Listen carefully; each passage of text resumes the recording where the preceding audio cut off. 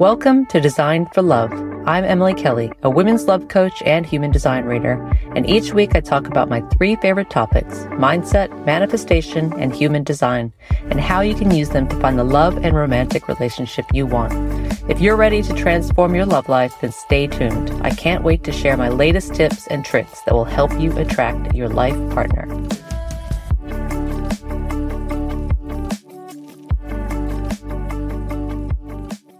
Hi, and welcome back to the podcast. And today I'm going to talk about my experience as a human design projector using dating apps. And I'm going to share what I have learned so far.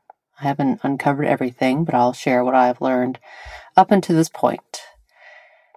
If you were to take a poll of my single girlfriends and ask them what they think of dating apps, you would only get one response, and that's, I hate them. The hate relationship with dating apps is felt across society. We can't live with them, but in this increasingly disconnected world, we can't live without them either. Yet they're not really as much for the user's benefit, so much as the benefit of the companies who created them, and they need to be approached with some degree of caution. That's where using your human design strategy and authority can come in.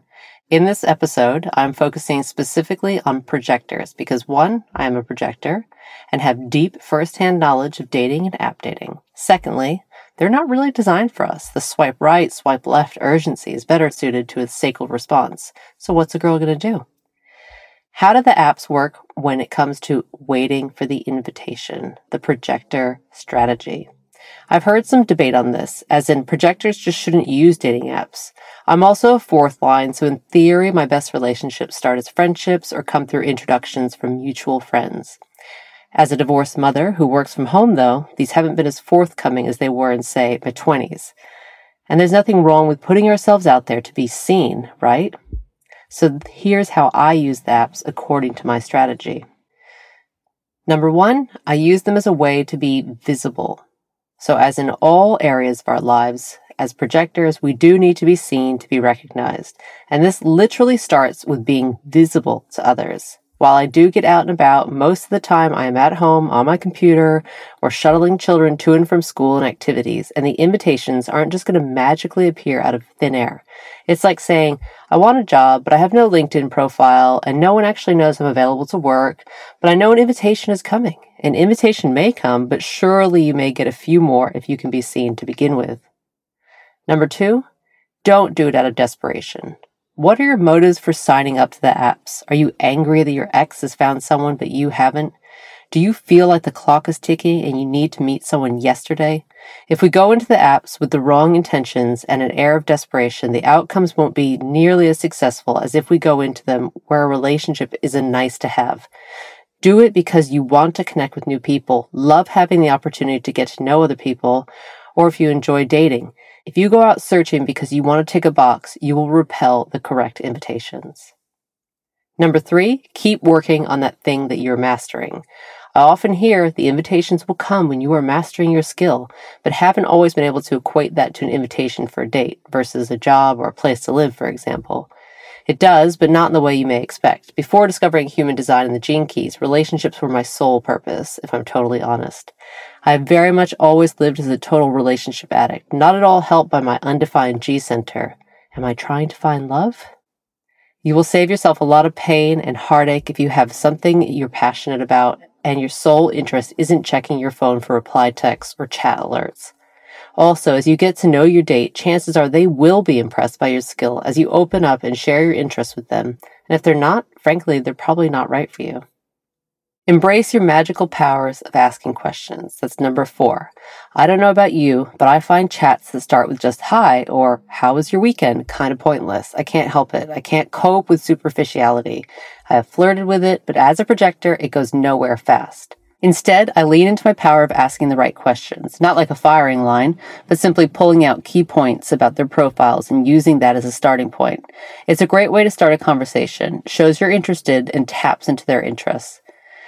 Importantly, this only works when they put stuff on their profile, and if they don't, 99% of the time, I will swipe left. As the relationship progresses through in real life interactions, I can incorporate more questions to better help me understand if our values and dating goals are aligned. But here's the catch. If you find yourself asking all the questions and never or hardly getting any questions about you in return, he's probably more interested in your recognition of him than in recognizing you. That is not a correct relationship to get into. Number 5, wait for the invitation.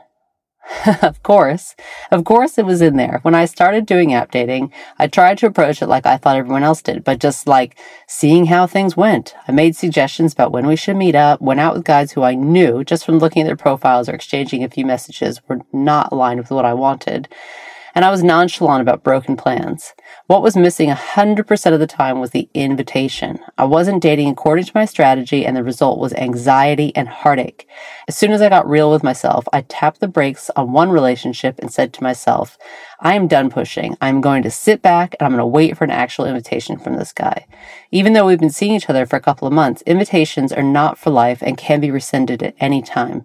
In the apps, invitations are not likes, matches, chats, or texts. They are quite literally, would you like to go out with me to this thing on the weekend? Or would you like to go out again? In those initial stages of dating. It feels so old school, I know, but when you lean into it, it's totally liberating. Number 6, listen to your authority.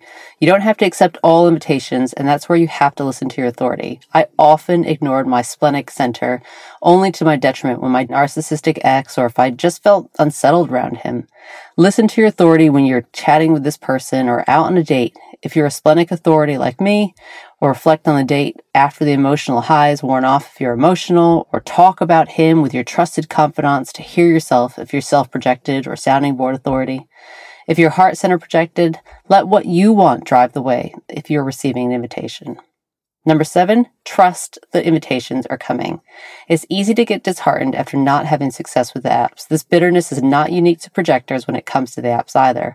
The sacral beings are also frustrated. We projectors need to trust that what we want is coming. While we wait, we can pursue our passions, spend time with people who recognize us, and enjoy sleeping alone and having the peace to do what we want, whenever we want, because that all changes once your significant person enters the picture. We can also use this downtime to get clear on the invitations we want to receive and from whom. What type of person is really correct for you? Sure, you can argue energetics will affect this, but if you've spent your life dating broke men who just don't meet your needs, what would a man who does meet your needs look like? Then trust, literally embody the feelings that what you want is on its way. Number 8, be discerning. If you're clear on what you want in your next relationship, don't accept something that is not it. I know that sounds very mind-led, but when it comes to projectors, discernment is essential. If we're going to spend time energetically penetrating another and amplifying their energy, it better be worth it. I have been dating someone for several months when I listened to Ra Uruhu talking about what someone would taste like if you ate them, or something to that effect. I knew exactly what he meant. My mind had pushed and kicked its way into justifying this relationship, but fundamentally, this guy was bad for me. I also heard Ross say that we can get stuck into a relationship as projectors, and it may take 7 years for an invitation to get out to appear. Do you want to take that chance with someone who's not correct for you? Are you a human design projector looking for love? I hope you found these tips a helpful place to start. But if you're looking for more support in finding your ideal partner, I offer one-to-one coaching for women. And you can see the links to a free coaching session in the show notes. Thanks for listening, and I look forward to sharing more with you next week. I hope you enjoyed today's episode. If you're looking for more information about the topics covered today, click the show notes below. I want nothing more than to see amazing women experience the love they deserve. So if you're interested in learning about how I can help you, go to Instagram, Emily Kelly Love Coach. Also, please remember to rate and share this episode and subscribe for future episodes. I'll be back next week with more tips on using mindset, manifestation, and human design for love. Until then, remember what an amazing human you are and just how lucky your future life partner is.